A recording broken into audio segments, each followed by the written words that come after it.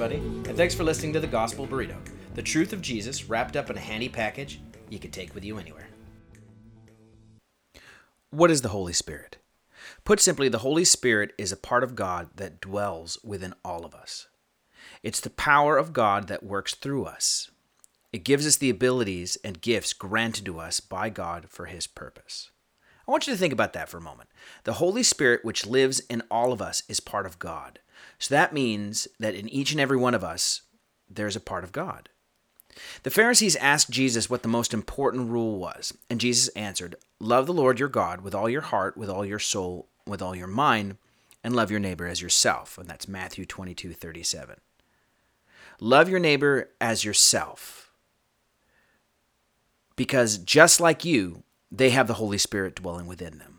Therefore, you cannot love God and hate your neighbor, because that would mean you hated part of God. Though full of anger and hate as some people are, they are blinded by the truth. The truth is that the only way to help see past that anger, greed, and the sins that people do is through relationships, by actively seeing them for what they could be through God instead of how they currently act, to see the potential of growth of God in them and not just their human shortcomings. Choosing a loving relationship so that the God inside them can grow and encompass us all. You need to have both. You can't just have a relationship with God and never engage with others. He specifically asks us to go out and do two things: share the good news and be in fellowship with other believers. So you can't have a relationship with one and forget to cultivate a personal relationship with Jesus. He is the truth. He is the light. He is the way. And we have to actively and continually seek Him. The truth that we are part God. The power of the Holy Spirit that lives within us, that is guided by Jesus, the author of all our salvation. Through His love and sacrifice, we are redeemed. That redemption, and by God's grace, all of our sins are forgiven.